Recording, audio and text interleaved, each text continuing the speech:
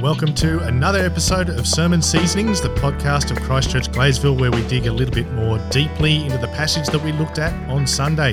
My name is David Mears. And I'm Mandy Curley.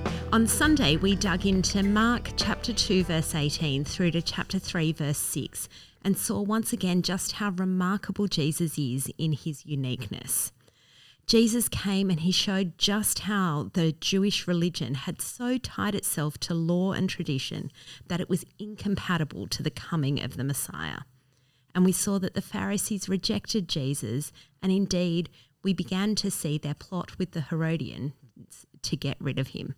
Dave, thanks for opening God's Word for us. It was my pleasure. What I thought we'd do today, Mandy, is do a 3-point podcast.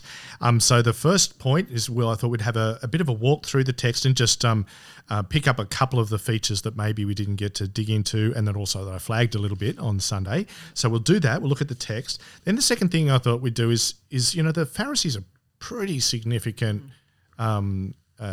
characters, I guess you could say, or people in the life of the New Testament. So I thought we'd do a bit more and talk a bit more in depth about them. And then the third thing is talk about fasting. So there we go, the text, Pharisees, and then fasting. Hold on to your hats, people. Yeah, that's it. Hold on to your hats. So the first thing I thought we'd talk about is in the text was one of the things I flagged on Sunday, and that is that if you're listening to the 1 Samuel reading, you hear about David going to the priest at Nob and going to the tabernacle there for the consecrated bread, and you find out there that the high priest who was serving there at the time was a guy called Ahimelech. Mm-hmm.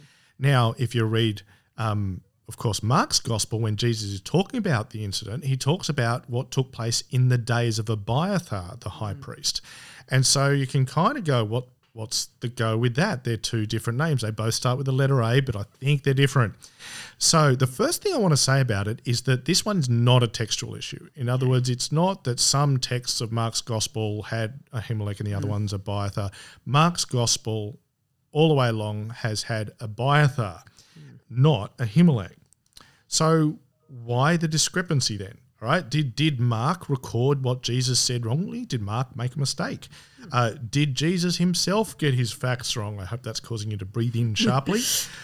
Or is there some other explanation? Well, it's going to be the third one, isn't it? Yeah. First of all, let's say Ahimelech was the actual priest at the tabernacle of Nob when David got there.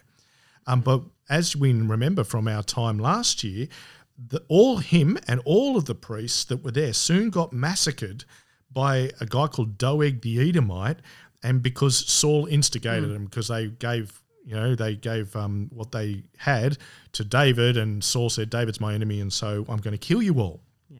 Well, what we also might remember back from then is that one of the sons of Abiathar escaped. That was, of Ahimelech escaped, and that was Abiathar. Uh-huh. He fled from Nob, he joined David, and he actually became his high priest when he was king. And remember, he was with him in the cave there. And so what we've got as David's high priest, over time, he was the more well-known priest of the time. Ahimelech didn't last that long. Abiathar did, as David's key high priest. So when Jesus says, in the days of Abiathar, the high priest, he's speaking of the era, and citing the well-known priest. He's not making a mistake about which person was there at the time. So if you're wondering what's the go there, no, you needn't suddenly go, the Bible's wrong or anything else like that. It all works out. Yeah. The second thing I thought would be interesting to talk about the text was that we observe what's called an envelope structure. Now, you might remember when we looked at 1 Samuel, again, like particularly the story about Abigail, and that the story of Abigail takes place between two stories, parallel kind of looking stories, where David had an opportunity to kill Saul, but he didn't.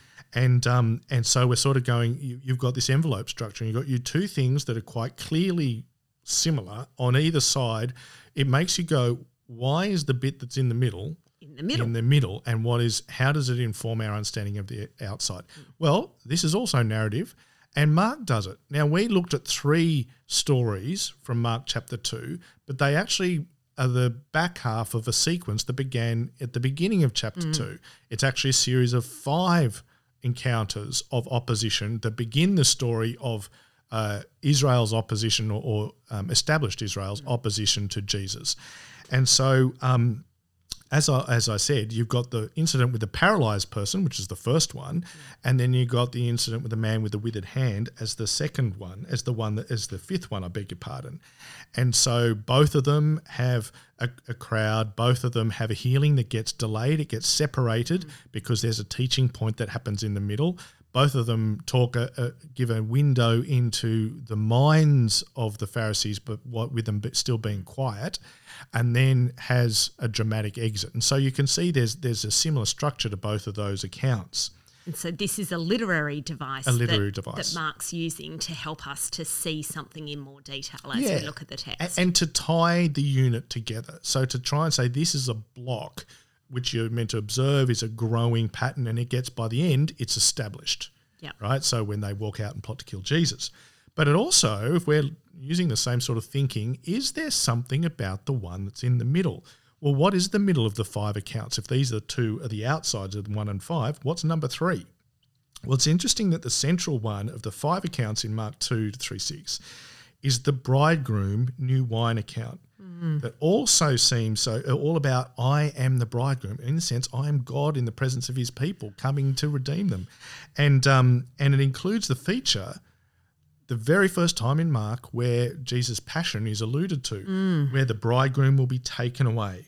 And you even get the hint there that the destruction of the old wineskin is going to coincide with the wine's destruction as well as the skin. And so I think it's quite significant that that's the middle one. It points us to Jesus' identity, not just as the Son of Man but and as the bridegroom, but as the one who will actually, that there's the promise of some sort of taking away, some sort of breaking that will happen of the bridegroom. So I think that's an interesting thing to observe from them. Yeah. Now, the next thing I thought we could do is you might be asking, is there any significance while we're dealing with this last story about the shriveled hand? Is it just that happened to be the sick person that was there and that Jesus needed to heal? Or is there perhaps something kind of poetic or meaningful about it? Because the language is really interesting, isn't it? Yeah. It's shriveled hand. Literally, it's dry or withered, and it's the kind of language you use to talk about if you're a Lord of the Rings fan, the White Tree of Gondor, right? You're thinking about a stump, a dried up plant that is died. It's like he had a dead hand, and it seems to be something significant about the healing because compared to, say, the paralyzed man who again was unable to do anything, was powerless. It's kind of like a withered branch or tree, a deadness that's brought back to life. When Jesus says, doesn't just say be healed, he says stretch out your hand. It's like if you're imagining a plant that suddenly starts to grow sprouts again and shows new shoots. It's not just the healing of a hand injury. It's an imagery of life returning to something that was dry and withered. Which, given what we know that Jesus has come to do, and that illusion there of the wine being spilt just like the wineskin, it's quite a powerful image. Yeah, as well as the fact that when he challenges the Pharisees a little later, said what's lawful to do on the Sabbath, and one of them is to give life. And there's a sense where even though he's healing a person who's already alive, there is a sense of the giving of life in what he does there. So it's a reference to what he's doing. Now, last week we also spoke about the fact that you can often learn about the characteristics of one of the synoptic gospels, so that's Matthew, Mark or Luke, by comparing how each of them have told the same account and adapted, as we said, Mark's material. So are there any things that we can see here? Well, the answer is yes, they can. In fact, it confirms some of the things we observed from last week. So when Mark talks about Jesus looking around and being angry because of their stubborn hearts, that's neither Matthew or Luke mention that. It's something that Mark focuses. He slows down the story to show us what Jesus is feeling. He's also the only one that mentions the fact that the Pharisees remain silent. And so you get this Mark's emphasis on Jesus' divine knowledge, as well as when he said he deliberately calls the man up because he knew, even though they hadn't said so, that they were plotting to use this man as a pretext for getting at Jesus. So again, we get this window into Mark's emphasis on Jesus' divine knowledge of people's thinking. and also his emphasis on revealing to us the inner feelings and responses of Jesus. What you'll find as we read through Mark's gospel is almost only second or maybe even equivalent to John's gospel. Jesus' divinity, as well as his humanity, but especially his divinity, is very, very prominent in Mark's gospel, even though we see his very human emotions, but we see him having divine qualities in a way that Mark highlights more than perhaps Matthew or Luke. Yeah. The next thing. Yep. Let's talk about the Herodians, all right, because I didn't get to say much about them. Who on earth were the Herodians? Well, as their name might suggest, they were people who were pro-Herod. They were, and so they were pro the Hasmonean priesthood, which were the people who were the family line in a sense that had dominated high priestly politics and the office of high priest, which means they're also pro-Sadducees, because the Sadducees were the ones in power at the temple and were the priesthood. So the Herodians are pro-Herod, pro-priesthood, pro-Sadducee, and pro-Roman. So you might think, well, that's interesting, because the Pharisees were anti-Herod, anti-Hasmonean, anti-Roman, and anti-Gentile. And so for them to be plotting with the Herodians, you'd think that was the last bunch of people that they would want to plot with. And so the last thing I want to say about our observation of this text is I mentioned this on Sunday, but we've really got to feel it, the powerfully ironic ending and how much that exposes about the truth of the Pharisees. The fact that you've got people who were so offended that Jesus would spend time with sinners and tax collectors, and now they're plotting with the people who they collected taxes for. They were these sinners who they had considered as as slack Torah keepers. Well, that's the Herodians. They were more than happy to be slack with the Torah. They were more about what they could do and how they could benefit from their arrangement. I mean, Herod and the Herodic line weren't even fully Jewish, so it's themselves. And so you just get this picture of a stunning hypocrisy, such that they hate association with sinners and tax collectors, and yet what they will do is go out and quite happily plot with the very people that they were so offended. Jesus, and not just the people, the captains of the people who were so offended. And so we've got to see the powerful irony there and what it exposes to us as the final full stop on this is the Pharisees' people. Yeah. And so that takes us then to our second big point, which is to focus a bit more on the Pharisees. So we talked last week about we get introduced to the characters in this account, in this story. And so the Pharisees play a big role in what happens to Jesus. So what do we learn about the Pharisees here? Yeah, we learn a fair bit, and so I'll teach you a little bit about them. One of the things I would just say straight is a plug.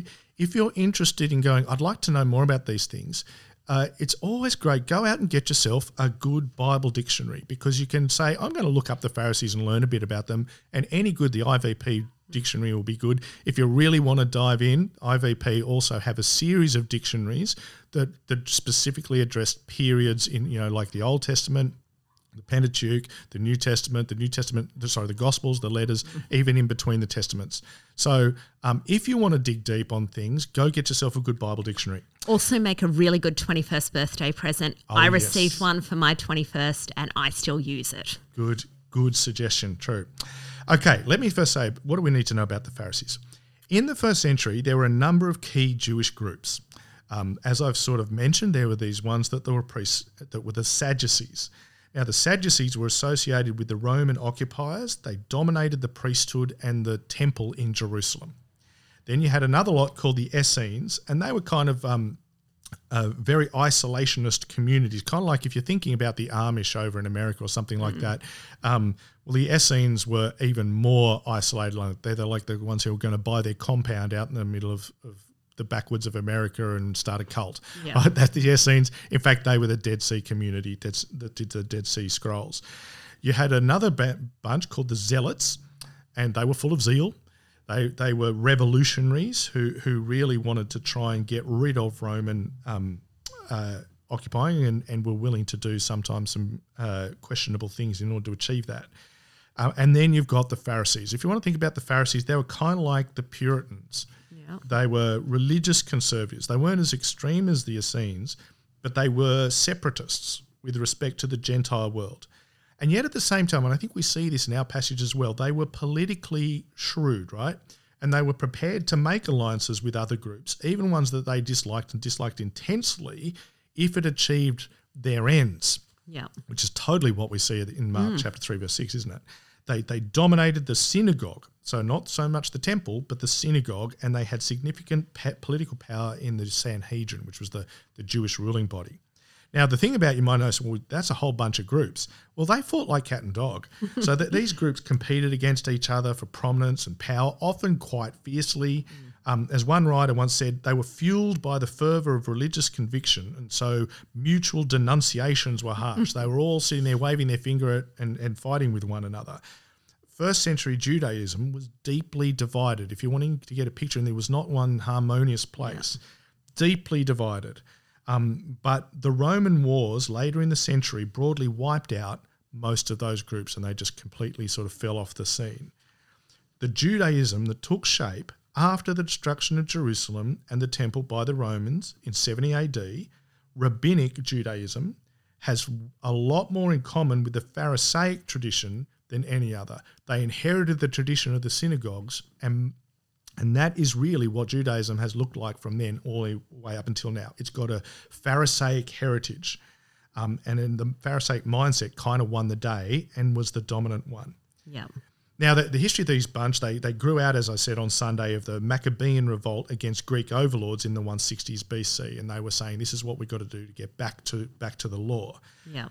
But they've got some characteristics about them that are quite interesting. What is characteristic is their adherence to a body of traditional material. This is the key thing to understand the Pharisees. Their traditions were broader than the Bible. And these traditions were handed down by their forefathers and it defined correct behaviour. And it also interpreted and also supplemented the actual law of Moses in the Bible. And so if you're trying to think of the Pharisees, do not think of priests. They weren't priests. They were lay people and they were scribes. So it was a scholarly movement. And they were aligned against the Sadducees, the priestly Sadducees. That was almost what defined them. So they were into the food laws, strict preparation of food, ritual cleansing was big, tithing was critical. And of course, other characteristic was their non-association with Gentiles. Yeah. They even had levels of association within their own group, people that were more and less acceptable. They had defined levels of association, and they called upon higher standards of ritual purity for their members than would be required of ordinary Jews. And of course, as we saw on Sunday, strict Sabbath keeping. Yeah. Now, their theology was also quite interesting. So the Pharisees asserted that God could and should be worshipped even away from the temple and outside Jerusalem. And so to the Pharisees, worship consisted not in bloody sacrifices, the practice of the temple priests, but in prayer and in the study of God's law. And so that's why the Pharisees fostered the synagogue as an institution of religious worship outside and separate from the temple. And I think it's interesting that the synagogue of modern Judaism and is inherited from this and has been what's preserved the tradition. And I think from the outsider's point of view, you might have sort of wondered, how can Judaism exist if they don't have the sacrifices, they don't have the priests, and they don't have a temple? Isn't that central to what it's all about? Well, the Pharisaic understanding of you don't need that stuff has kind of meant that they've been able to tolerate the absence of the temple. And so that's kind of symptomatic of that. So they believed in the immortality of the soul. There's a famous spat where they believed in the resurrection of the dead. The Sadducees didn't. Because they were sad, you see. They were Sadducee, and they played that off. But the big thing is that the comparison with the Sadducees on top of that is that the Sadducees actually believed that the law of God was what was in the first 5 books of the Bible and the written law. That was the law. The Pharisees said, no, it's not just that. It's all of these oral traditions that are built up around it, the interpretations that have happened over time, that is also the law and is equally applicable. Yeah. So you'll see this sort of stuff play out in the Pharisees in Mark, and from this point on, Mark's not complimentary about them at all. because you get them plotting with the Herodians. That immediately says hypocrite. In chapter 7, they're called hypocrites. And Mark, that's Jesus who calls them Jesus hypocrites. Who calls them hypocrites, which remember means that you're an actor. You're putting on a face that isn't real to what is underneath. And so that is what kind of plots through. They even rejoin their plot with the Herodians later on. But the big message of the Pharisees is that they parade themselves as righteous, but really they're hypocrites. Now, of course, in time, some Pharisees became believers, came to follow Jesus. The Apostle Paul, of course, is the most prominent amongst all of them. And if you want to know about what his mindset was, you can look at Acts, but you can also look at Philippians chapter 3, where Paul looks back on his religious zeal as a Pharisee, and he reflects upon the fact that he was striving for legalistic righteousness. And he says, you know what? That is, compared to knowing the person of Jesus, which is what we looked at on Sunday, that stuff is just rubbish. Yeah. So we'd be mistaken to think that in general they were earnestly seeking to honour God. Much of their relating with Jesus was from envy and jealousy. They rated themselves as righteous and everyone not like them as defective.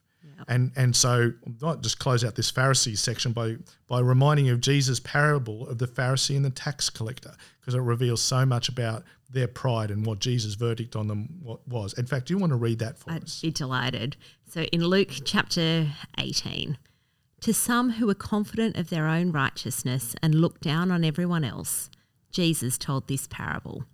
2 men went up to the temple to pray, one a Pharisee and the other a tax collector. The Pharisee stood by himself and prayed, God, I thank you that I am not like other people, robbers, evildoers, adulterers, or even like this tax collector. I fast twice a week and give 1/10 of all I get. But the tax collector stood at a distance. He would not even look up to heaven, but beat his breast and said, God, have mercy on me, a sinner. I tell you that this man, rather than the other, went home justified before God. For all those who exalt themselves will be humbled, and those who humble themselves will be exalted. Yeah, it's a powerful reading, isn't it? And you notice how the Pharisee there talks about the fact that how he fasts twice a day. So that's a good segue to our third and final section, where we actually have a look at fasting. Now, as you tend to do on a Monday morning, I thought, what'll I do? I know, we'll look at every reference of fasting and see what we come up with. You'll be pleased to know that even though there are an awful lot of references, which you will find all of them in the show notes, we are not going to look at all of them now. You can breathe a sigh of relief and your walk may not be as long as you thought it was going to have to be. All right. So, look, fasting is extensively referenced in the Bible and in the Old Testament, and it turns up a bit in the New, mostly in the Old Testament. But it's interesting that it doesn't even turn up at all in the patriarchs. So the whole idea of fasting doesn't seem to appear in the life of Israel until they're in the land in the book of Judges.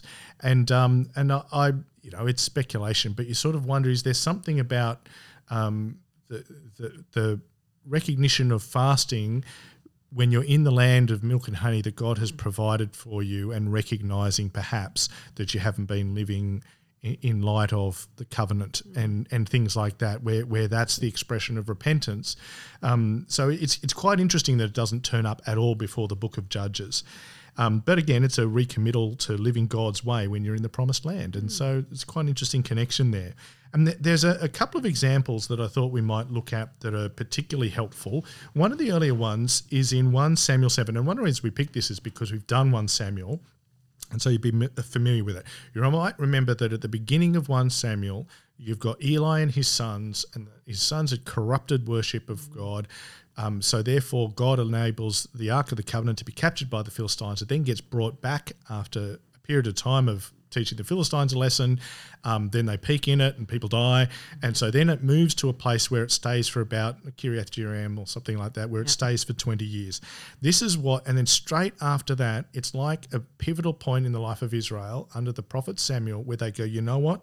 We're going to recommit ourselves to God. We're recognising that we now need to live for him. So do you want to read that section there for us? This is 1 Samuel chapter 7. So the men of Kiriath Jearim came and took up the ark of the Lord. They brought it to Aminadab's house on the hill and consecrated Eleazar his son to guard the ark of the Lord. The ark remained at Kiriath Jearim a long time, 20 years in all. Then all the people of Israel turned back to the Lord. And that's a really critical line. All the people of Israel, it's this recommitment of the nations after Judges and all of that chaos.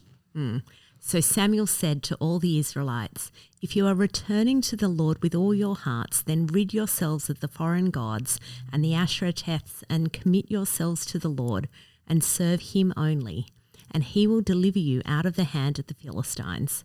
So the Israelites put away their Baals and Ashereths and served the Lord only. Then Samuel said, "Assemble all Israel at Mizpah, and I will intercede with the Lord for you." When they had assembled at Mizpah, they drew water and poured it out before the Lord. On that day they fasted, and there they confessed, "We have sinned against the Lord." Now Samuel was serving as the leader of Israel at Mizpah. So you can see a couple of themes coming up there of fasting being associated with a recognition that we've gone astray, and that our nation's gone astray for hundreds of years, and so they're going, no, we're going to recommit, and that, so there's that aspect of it, a repentance, but then there's also a wholehearted commitment and dedication that says we're going to block out everything in order to be able to dedicate it, and you also see that the connection with confession and prayer, which is also a key part of it. The next one, I thought, there's lots of parts after that, but I thought we might look at the book of Esther, because there's a really interesting one there in chapter 4. So in the story of Esther, there's a bad dude, guy called Haman, who hates a guy called Mordecai, a Jewish man called Mordecai, who had good reputation. And Haman hated the Jews, and he used his position of authority with the king in order to be able to get a decree put out that would actually lead to the slaughter, the complete genocide of all the Jews throughout the Persian Empire. A serious, serious thing. And so we read from Esther chapter 4. When Mordecai learned of all that had been done, he tore his clothes, put on sackcloth and ashes, and went out into the city, wailing loudly and bitterly. But he went only as far as the king's gate, because no one clothed in sackcloth was allowed to enter it. In every province to which the edict and order of the king came, there was great mourning among the Jews, with fasting, weeping, and wailing. Many lay in sackcloth and ashes. So you can see there's a common association of sackcloth and ashes, where it's a sense of calamity, impending calamity is going to come upon the nation. And because of that, this fasting and other signs of humbling yourselves before God is a way of beseeching him to see you and hear you and notice your condition and respond to it. And so we'll see fasting turn up again in Esther, because Esther calls on her people when she finds out about all of this. She calls on her people to fast because she's one of the people who are being, groomed to be a wife of the king of Persia. And so she is potentially in a position to influence. And so she calls on her people all to fast. She herself fasts in preparation for her petition to the king. And so it was a way of saying we're denying ourselves and asking God, would you hear and bless this very, very dangerous petition that needs to happen from Esther. And then at the end of the book of Esther, in chapter 9, verse 29 to 32, it turns up again. And after the good news of Mordecai's victory and Haman's defeat, a new festival that is from this point onwards is a Jewish festival that they adhered to. And fasting is now associated with this new festival, Jewish festival of Purim, which commemorates their deliverance from near disaster. And so now anchored into that festival for a time immemorial is going to be fasting as part of that. So you can see national calamity, communal prayer and pleading, sackcloth and ashes and mourning, and prayer and fasting are again connected. It's amazing how similar in lots of ways that account is to what we saw in Samuel just there, there's all those similarities of it's the scale of what's going on that seems to be what draws them to the fast. Like it's national calamity. It's not this incident in front of me that's impacting me. Yes. And another aspect that's key about that is, I guess, the difference between the two is that the first one is a recognition of national straying, and then the second one is as you said, the calamity is what's on view. And I think we were talking about this earlier, that what at its heart is fasting doing, and I think it is a way of outwardly showing and trying to express the genuineness of where your heart is before God.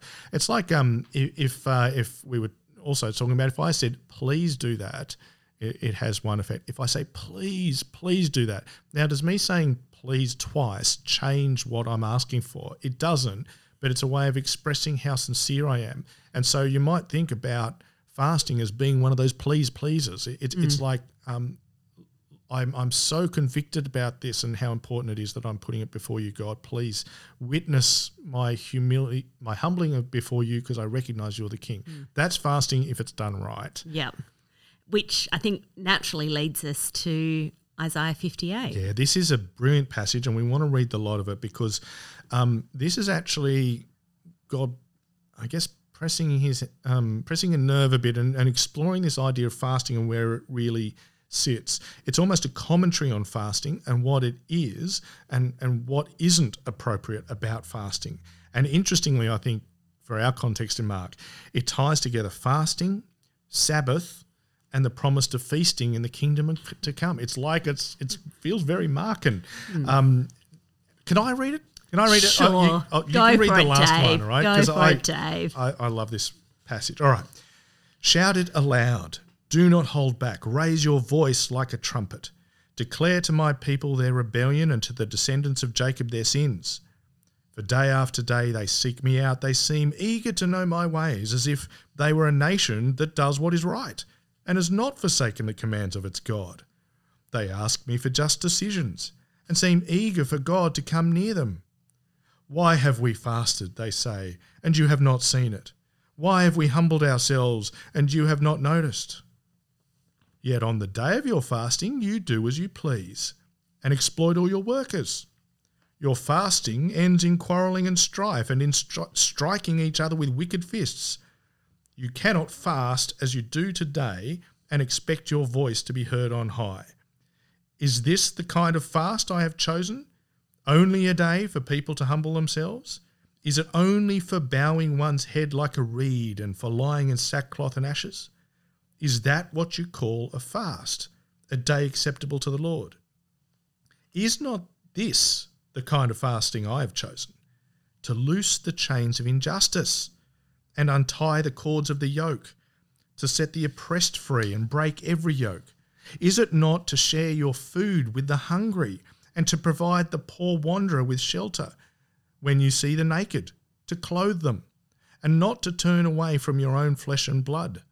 Then your light will break forth like the dawn, and your healing will quickly appear. Then your righteousness will go before you, and the glory of the Lord will be your rear guard.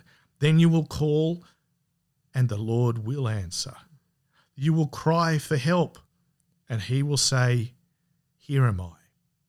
If you do away with the yoke of oppression, with the pointing finger and malicious talk, and if you spend yourselves in behalf of the hungry and satisfy the needs of the oppressed, then your light will rise in the darkness, and your night will become like the noonday. The Lord will guide you always. He will satisfy your needs in a sun-scorched land and will strengthen your frame. You'll be like a well-watered garden, like a spring whose waters never fail.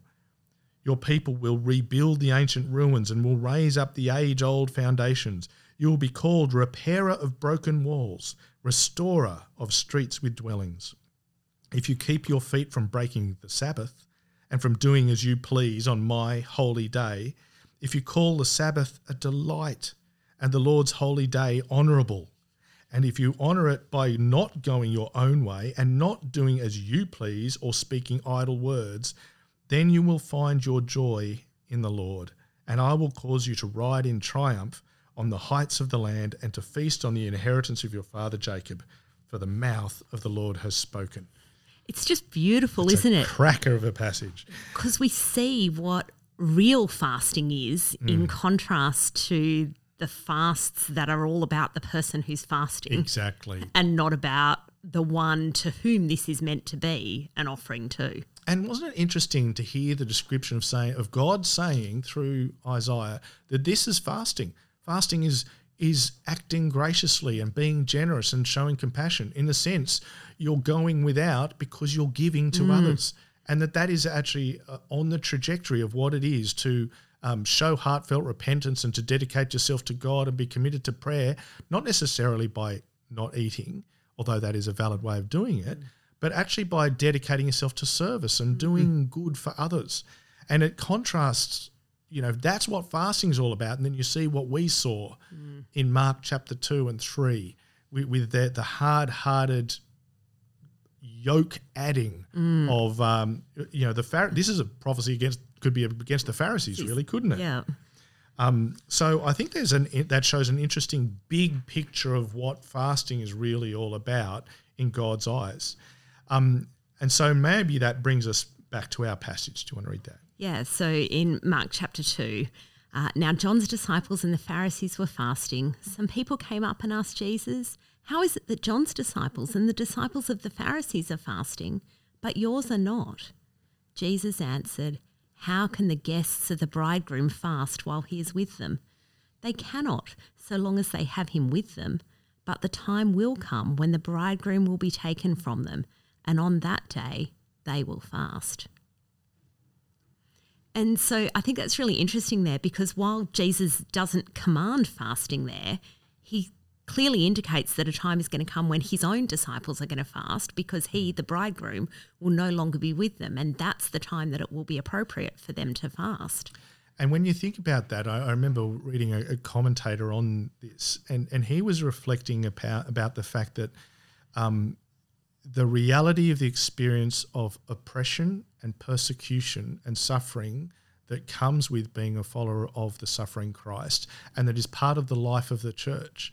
And there's not just in a sense, it's not just addressing the moment when the disciples went, "This is horrible, Jesus has been taken from us," but even knowing that his Spirit is present with us as we experience the persecution and hardship in this world, that there is a place for calling upon God to see and calling upon God to act, and humbling ourselves before him as we do so. But the way we thought we'd finish is actually with this great chapter from Joel chapter 2. And it kind of ties in with the Mark 2 thing. And there's a reference in Joel 2, which is probably a good place for us to end. And it reminds us of the character of God and the attitude of the heart of those who return to him, and what it needs to be. So I read the big one. You read this other beautiful passage. Okay, so Joel chapter 2 from verse 12. "Even now, declares the Lord, return to me with all your heart, with fasting and weeping and mourning. Rend your heart and not your garments. Return to the Lord your God, for he is gracious and compassionate, slow to anger and abounding in love, and he relents from sending calamity. Who knows, he may turn and relent and leave behind a blessing, grain offerings and drink offerings for the Lord your God. Blow the trumpet in Zion, declare a holy fast, call a sacred assembly, gather the people, consecrate the assembly, bring together the elders, gather the children, those nursing at the breast. Let the bridegroom leave his room and the bride her chamber. Let the priests who minister before the Lord weep between the portico and the altar. Let them say, spare your people, Lord. Do not make your inheritance an object of scorn, a byword among the nations. Why should they say among the peoples, where is their God? Call for heartfelt dedication.